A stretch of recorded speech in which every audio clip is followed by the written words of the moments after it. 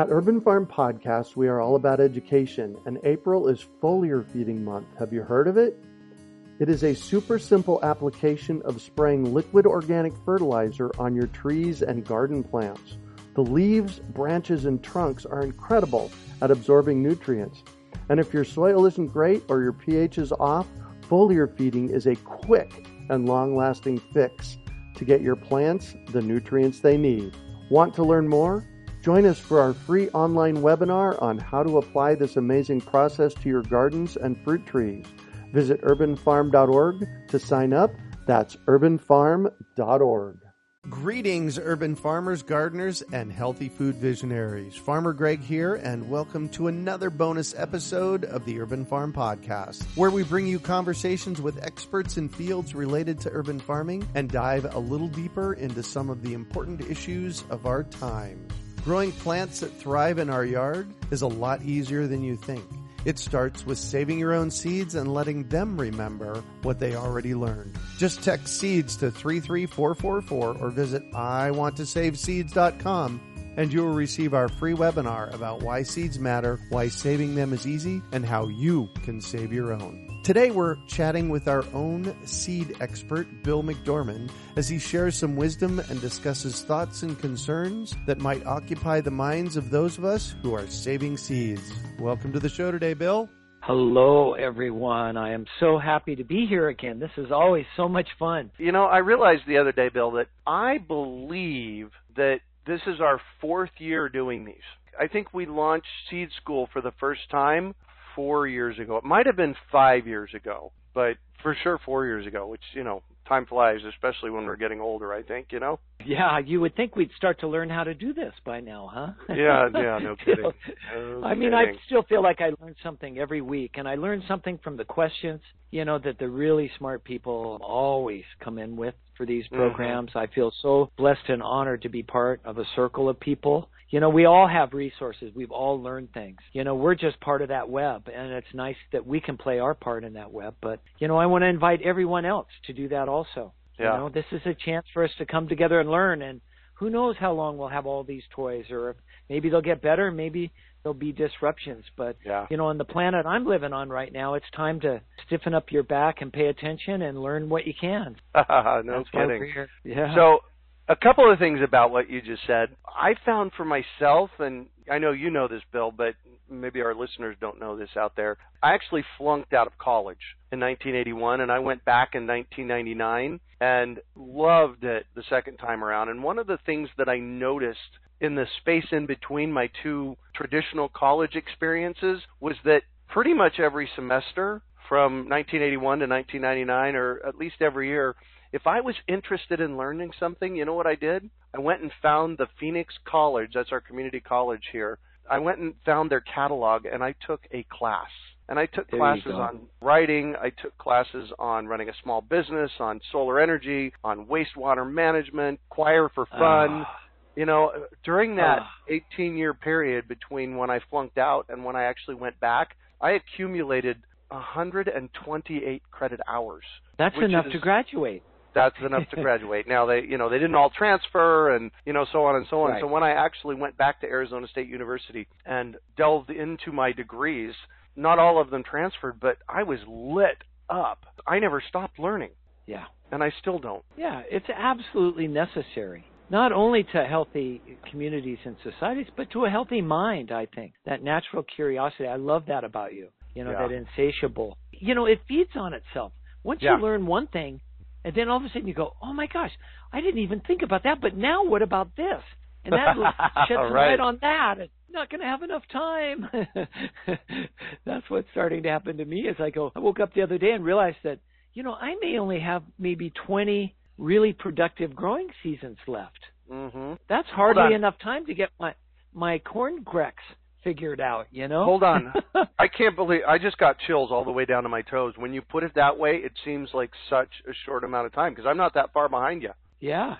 Shout out to the folks listening tonight. If you're younger, is get started on a project with seeds. You can change the world. We've got multiple examples of individuals that have been growing things in their own backyards for their own personal needs that have created varieties of things that have gone on to be bestsellers for a whole century. and been important to people. We saw it in the 19th century with James L. Reed and his corn. We saw it in the 20th century with Dave Christensen, who's still going, like 44 years later with a variety of corn that grows at 5,000 and 6,000 feet up in Montana. The earliest, fastest maturing corn in the world, and it's growing on all 7 continents. And that just happened from one guy in his yard in Montana. And you can do that, but you need years, to really pull off a great one. And so get started. That would be my advice now. Yes, absolutely. And I said there were 2 things a couple of minutes ago. And thing number 2, I did an interview today for the podcast, and I interviewed a gentleman named Gabe Brown. He has got 5,000 acres or so in North Dakota. And he's basically doing natural farming on the space. They've been doing it for 20 years. So they're raising crops. Oh, my God. Yeah, I mean, the whole notion of the crop rotation with the cattle and the goats and the chickens and so on and so on, it's a whole new version of that. But here's the thing that floored me that was epic. He's turning the business over to his son, and he said these words: "We have a 200-year plan." I'm getting chills right now. We have a 200-year plan for our farm. Wow. Yeah, multi-generational. Just sit with that. Wow. Because that goes back to the quote from the gentleman, I think it was the Land Institute. He says, if you're not planning, for farther than your lifetime, you're not thinking big enough. Yeah. The reality of that is that there are just so many variables, and it's time to be humble as human. Just because we're so smart and we figure out so many things, and we carry around our iPhones, and we have satellites and rockets and all those things, doesn't mean we know diddly about our own backyards.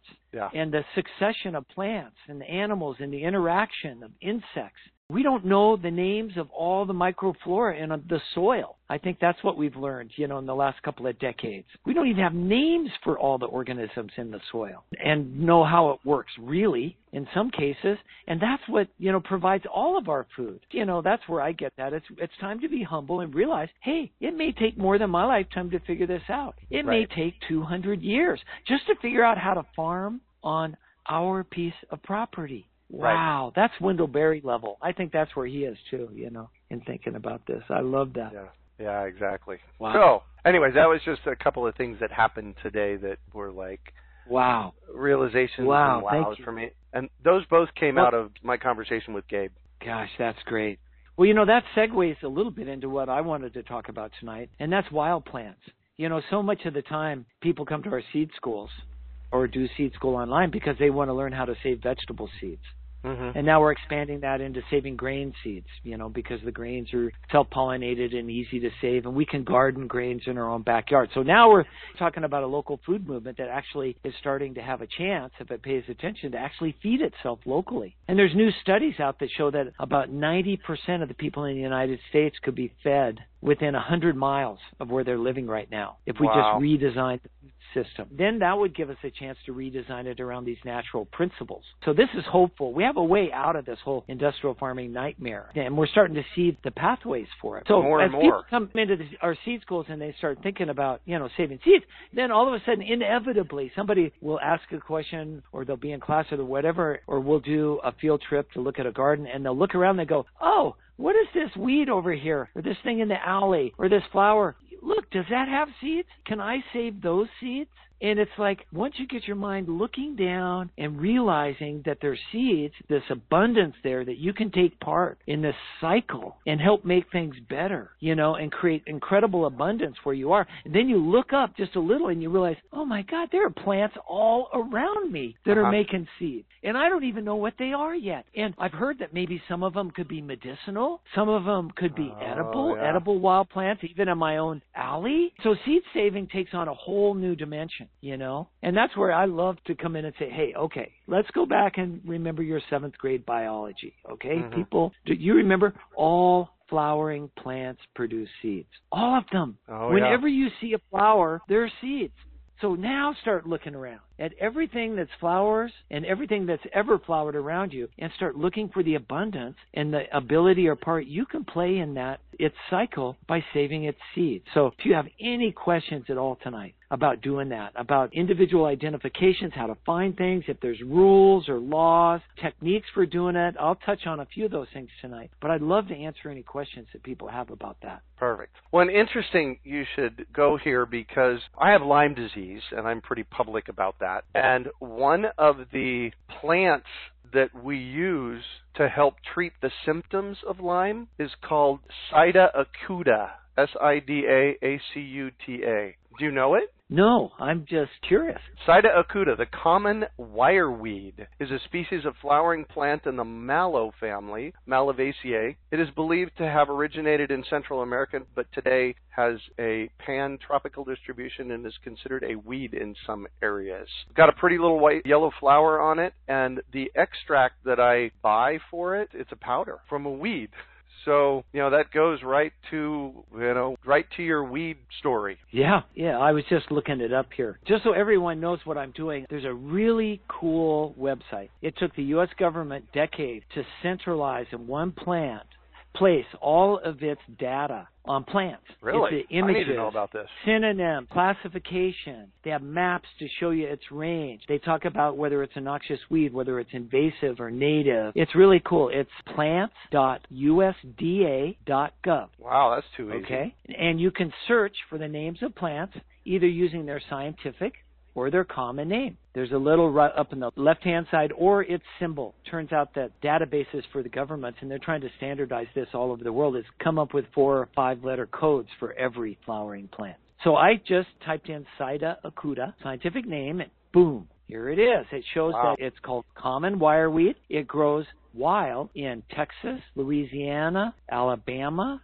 It looks like Georgia, Florida. Yep, South Carolina. There it is. And then there shows that there's some up is at Pennsylvania, even. Kind of a strange thing. And it's a Malvaceae. Yep. That tells me a lot. The family. It's really helpful, folks, if you learn some botanical Latin, simply because it helps you shortcut stuff. It may seem overwhelming to learn all these new scientific names, but once you do, it's a really great shortcut. We have cheeseweed. We have Spiralsia or globe mallow that grows here in our part of the world, which are both like that. So that would lead me to believe that I could, give me a little bit of an identification for the plant. Right. So, wow, Greg, this is great. You could probably grow your own, is what they're I know, yeah. It's actually plants, plural, plants.usda.gov. Yeah.gov, yep. Awesome. I had no idea. This is an incredible resource. This is where everybody goes first. The other thing it does is it helps me with name drift. I call it. It turns out that Botanical Latin is a living, laboratory. What we're trying to do is apply, a grid of nomenclature over a moving, living thing, the plant life in the world. And it's always moving and changing, always cross-pollinating. As environments change, especially now, it changes. It goes up in elevation, might look a little different. So is that a different plant? Or is that the same plant, but it just looks a little different? So those kinds of arguments are happening all the time. And as those arguments happen, names change. Somebody comes in, the splitters come in and go, oh, no, that is not all the same plant now. We need 2 different species to describe that plant. After that happens for a few years, the lumpers come back in. A botanist will come back in and case, no, they're so similar, we're going to lump them back together all in one species. And so there's just all sorts of natural arguments about that. But learning the Latin can help really dial you in, and then you can see how those names are changing. And especially then, the first thing I did was look to see if this grew here where we live in Arizona, and if it doesn't, then where does it live? And then, I love to think about growing my own medicine. And this is a native plant. That's the first thing this shows also. This is not an introduced plant. So out of its range in Arizona, it's probably not invasive. Right. Well, and here's another interesting thing. So the person that treats me for the Lyme disease is having trouble getting tinctures from dandelions right now. Isn't that amazing? I hope somebody's listening. Right, exactly. Exactly. It's only like there's an unlimited source of the source material. Right. Wildflowers and weeds. That's what we're here to talk about tonight. So I've already distracted you for about 20 minutes. Let's talk about them. I just want to tell some stories because I think they're informative. I've learned a lot through stories. So one time I was in Haley, Idaho. I was giving a medicinal plant walk. I tried to find a place where people could, sort of conjugate for my class. I would expect about 20 to 25 people to show up. So I had them all drive to Hop Porter Park in Haley, Idaho. There was parking there, and we all met there. And I get out of the car, and people are starting to come, and we're going to spend like 2 or 3 hours walking around identifying plants. There's a walk along the river there, and we were going to be in a beautiful place, so it's going to be a nice day. Mm-hmm. Well, long story short, we never got out of the parking lot. Why? Because I started looking down and around, and the most medicinal and important plants I thought that I could teach these folks were right there in the parking lot. It was just like you didn't have to walk anywhere. Mm-hmm. And I had a woman in that class that actually got angry at me because she wanted to go out into the wild and find wild plants, for her medicine. And yeah, you can do that, but it was more important for me just to find the medicine. This is like your common wire, Another great story is that a friend of mine from a long time ago, Ed Smith, we used to call him Herbal Ed Smith. Greg, I don't know if you met him. He'd be a great guy to have on one of your podcasts. He started Herb Pharm, P-H-A-R-M. Everybody who's been into some sort of health food store in the last 25 years has seen his tincture bottles. They're orange labels. Now they have a little bit of green on the label, but it's Herb, P-H-A-R-M. They're the most widely selling tinctures in North America. And Ed is a pharmacist. He was trained as a pharmacist, and one of the things he taught me, and this really helped me, was that up until World War II, every year, the USD, he called it, the United States Dispensatory. It's about a 600-page book. I'm sure they don't print it on paper, but in those days they did. And every year they would release a new USD. And USDA was all the medicine available to pharmacists and doctors in the United States at the time. And up until World War II, half of it was still plants. It was plants. It had dandelion in it. I'll bet it had Sida acuta in it. Yeah. And it talked about it from a pharmacist's point of view. How do you get the essentials out? How can you standardize the dose? How do you prepare it? How would you prescribe it? Those sorts of things are in it. I mean, it was just a wealth of information. So he said, go find old pharmacies. And this was easier 20 years ago when I learned about it. These things are still around, and they're still in libraries. You can actually go and find, one of the world's best herbals in the form of the USDA if you can find, I think it was volume 43 or earlier. And that's right around World War II. So if you're interested in wild plants and medicine, that's just almost a free resource. Yeah. I was on the phone one day talking with Ed Smith, and he goes, whoa, Bill, my boat finally came in. This was 10 or 15 years after he'd started his company. He was already successful. And I go, what are you talking about? And he said, well, the parking lot here at the Herb Pharm in Williams, Oregon, where we are, has had a terrible noxious weed problem. It's a gravel parking lot. It's about, I can't remember how big it was. It was big enough for all the people that come to work there. Every year it was getting overgrown with this weed. And they didn't want to spray. These are all, the higher-minded, shall we call it, refugees from suburbia that ended up in Southwest Oregon, after the 60s. So that we're not using chemicals, we're going to do better than that. We're into herbs and medicine. But what do we do? He was asking me what to do with this herb, this weed, this noxious weed in his parking lot until the winds changed in the use of herbs in the United States, and St. John's wort was rediscovered as something that would help people with mild mental disturbances. Remember that? When St. John's wort came on the scene to help calm people down, it was being prescribed for a huge number of things. Well, guess what? That was the noxious weed in his parking lot. For years he had been trying to get rid of, and now it was his cash cow. They were harvesting all the St. John's wort for the Herb Pharm and all their tinctures just by going out and getting it from their parking lot. I love those kinds of stories. A kernel to that story is everywhere around you, in every alley you see, in your yard. We have a wealth of medicine around us that we could learn to rediscover and use professionally, use carefully, but learn to take advantage of. And we can learn to save the seed from them, and we can learn to grow them and propagate them. I'm convinced of that. So. Well, 1,000 years ago, 100 years ago, a lot of the medicines came from the plants around us. Mm-hmm. In Idaho, I would take people out on medicinal herb walks, and I could say with confidence that, I would have everybody on the walk raise their hand and I would say, everybody raise their hand if they've ever used a plant for medicine. And you'd get a few hands, and as years went on, I did walks for about 20 years. As the years went on, more and more people, right? But same answer, aloe. It was a plant that most of the answers for a plant that people had used for medicine was aloe vera. I could then say with confidence, do you realize that every human being standing in this valley 130 years ago got all of their medicine from plants, probably. Yeah. And in that short period of time, we get none of our medicine from plants. How is that? I mean, that, I think, points out what we are as industrial creatures. I mean, it's sad in one way, but on the other hand, it just shows you the opportunity we're going to have as we creep back into our own landscapes and start to learn about what's really there. Yeah, because there's so much.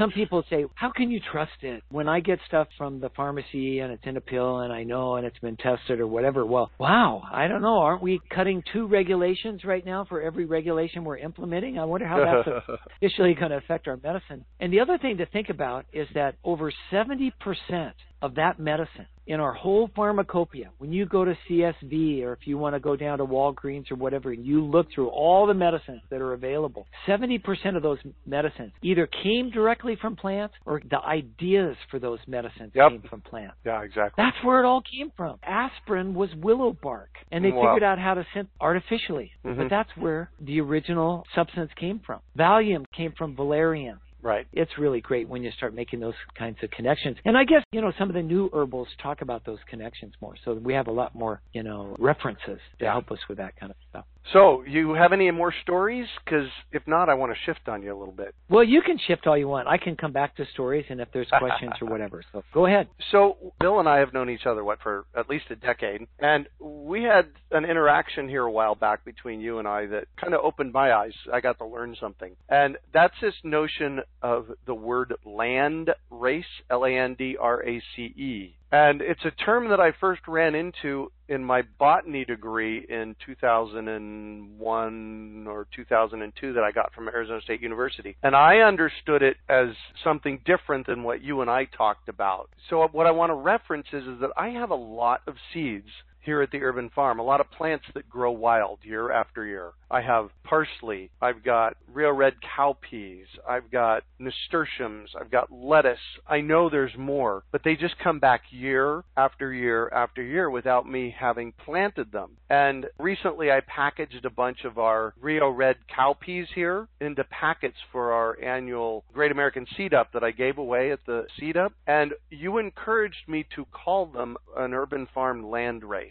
So can you speak to that? When I do that, let's put that within, a context. That is what I encourage people to do. And I do that for a reason. I do that because we've lost in our backyards and the farms here in the United States especially and around the world, that some estimates up to 90% of the diversity that we used to have. You can argue all day about the number and whether or not it's right or not. And as Colin Curry says, it's really hard to measure what we've lost, right? How do you measure what's gone, right? So we're only estimating anyway, but we've lost diversity. And it's my own belief that we need diversity back in our agriculture more than ever, especially with climate change, because that's the only way we will keep adapting our crops to keep up with the changes. And those changes are going to bring insects and pests as well as, stresses, either extreme water or extreme drought conditions, or an extreme heat and cold. When we have a place-based variety that we're stewarding right then and there, that's our march back to getting that diversity. So that's why I encourage it, and that's why I encourage people to name it. It's your Urban Farm landrace. Now, that's a somewhat controversial idea, I'll be honest with you, but I'll argue with people about it all day. If you come out of a more academic setting, where, say, you're starting to, as we talked about earlier, come up with a 3-letter or 4 or 5-letter code for every plant on the planet, you don't want people everywhere making up their own names. That's messy, and that just doesn't work in classification systems. So there are people that say, no, you have to look to experts, you have to make sure that things are going on. I'm the opposite of that. If there needs to be clarification and classification of our new land races that we as a grassroots movement are creating, then that's their job anyway. Let them go through and do all that work. If they want to reclassify everything and tell us we're wrong later, then they can do that. But it's important to remember that the diversity itself will not be created unless we do it, unless it's done on a grassroots level, unless it's place-based. Your climate is different than the one in Queen Creek, where I was today, 45 minutes away from you. Right. It just is. Over the years, saving seeds there versus where you are, they'll be different. And that's what we're talking about. That's real diversity. It's up to all of us, I think now, to rediscover this old idea of a place-based variety that we steward and take care of, that we're now calling land races, and reinvigorate our own, sustainable agriculture with that. Now, one of the other things I think that I told you is that if you try to find out where the term came from, the indigenous people that lived in northern Mexico, for example, that helped domesticate a wild crop we now call chiltepines. Oh, yeah. Oh, my gosh. Right. Capsicum annuum, which is now we know as our chili peppers and our green peppers. Same exact species and plant. Well, that came out of a wild plant that was growing in northern Mexico. And over maybe, Dr. Gary Nabin at the University of Arizona estimates, and I think he talks about this in his book called Where Our Food Comes From, which is a great book. He talks about that maybe the domestication of this plant, and what he means by that is that saving seeds from it in all sorts of different areas in Mexico for different reasons. I want big red ones, I want small yellow ones, I want hot ones, I want cool ones. All of that took place over a couple 100-year period. It didn't take that long to start to find the diversity in peppers by saving the seeds for different reasons in different places. And in a sense, they were creating land races. Well, they didn't call it a land race. They didn't have any term like it. It was their pepper. Right. Where did the term land race come from? Well, it only came after we started to make plant breeding academic, after we'd rediscovered Gregor Mendel, and we teach this in our seed schools. After 1903, when 3 independent botanists worldwide verified Mendel's experiments and started drawing conclusions about what genetics were. At that point, we had no idea. We didn't know what a chromosome was, but we had names for these parts because this is how the plant worked. And after we did that, we started developing professional plant breeding. We wanted to take advantage of these genetic tools to change our food crops more quickly. And it's those guys that came up with the term landrace. And it was actually a derogatory term. Now that we're the real scientific, academic plant breeders, all that other dirty stuff in northern Mexico, well, those are merely land races. I'm being a bit facetious here because not all of them use that tone, but you can kind of get the gist of what the modern world was starting to have an attitude for the indigenous cultures and their foods around them. I don't think that I'm over-exaggerating that sort of colonial attitude. And that was carried into plant breeding. And that's where that term comes from, landrace. So I like to think of it in positive terms. As I said, it's a place-based, selection and saving. Something that's good for you, that you love. That's what I love about what you're doing, Greg, and your variety. So say them again for people because you make those available to people too. The great thing about the seed movement is that people don't have to start from scratch with everything. We have community. We can share our successes. People can pick up on the momentum you've started with now for how many years? At least a decade. Yeah. They just plant themselves out. I have a forest of parsley that grows here every year. And the cowpeas, they're nitrogen fixers. So at least you can use them as a cover crop. And here's the cool thing. At the Seed Up, I gave away packets of them, and there was maybe 10 seeds per packet. But those 10 seeds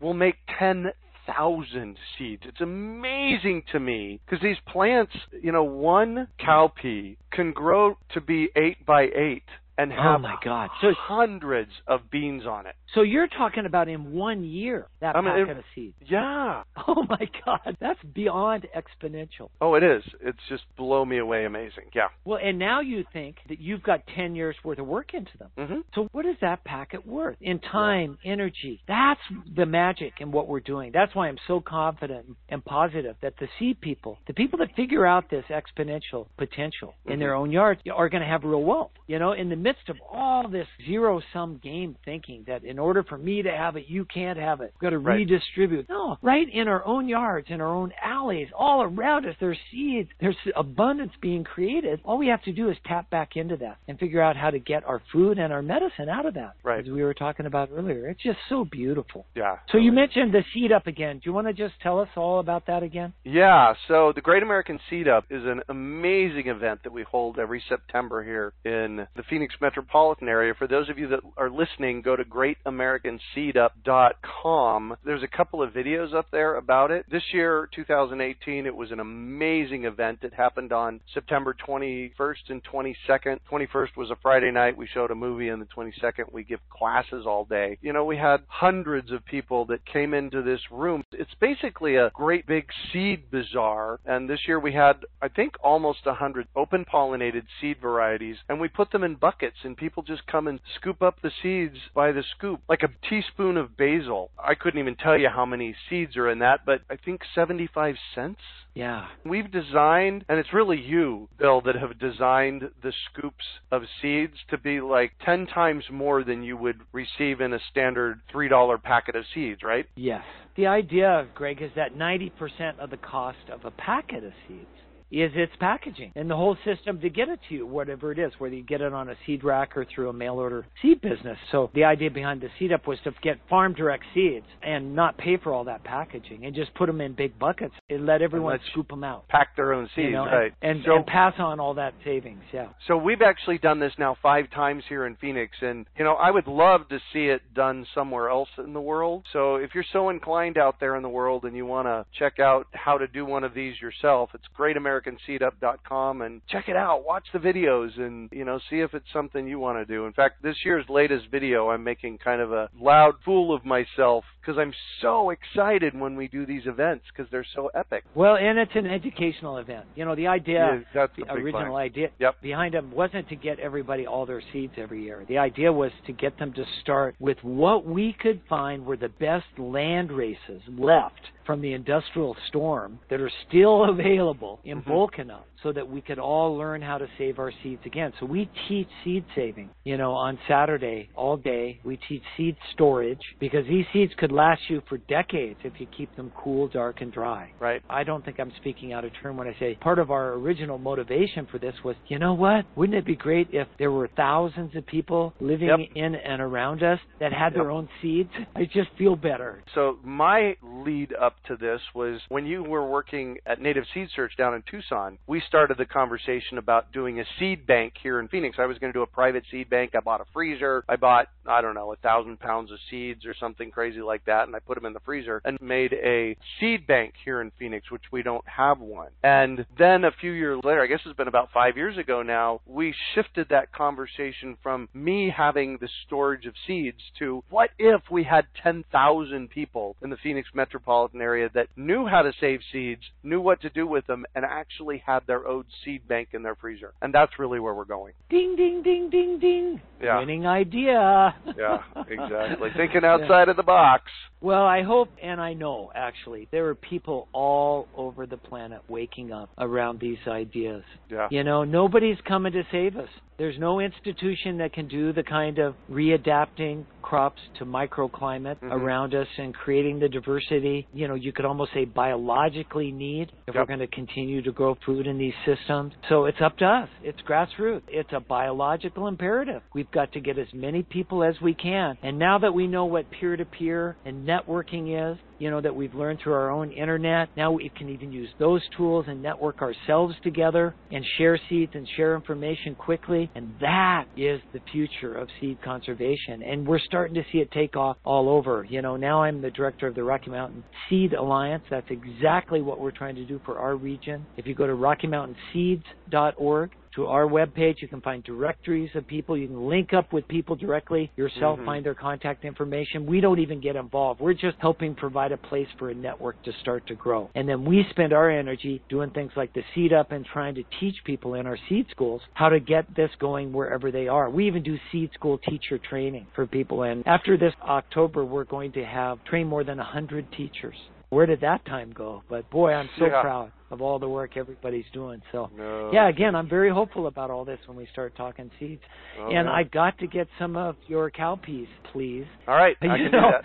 That's the one thing I caught at this whole conversation tonight is, learn to listen for those gems that other people have and take some seeds home, man. That's really the wealth. Yeah. Cool. Well, GreatAmericanSeedUp.com. You can find out more of the Great American Seed Up. Tell us about Rocky Mountain Seed Alliance real quick and where to find more information about that, Bill. Okay. So, again, go to RockyMountainSeeds.org and you'll find everything you need. Join us. If you want to support this movement in the most efficient way, sign up and be a member. What we're trying to do is get everybody to sign up for $5 a month. As one of our board members, Casey O'Leary from the Snake River Seed Co-op says, folks, that's not even a beer a month.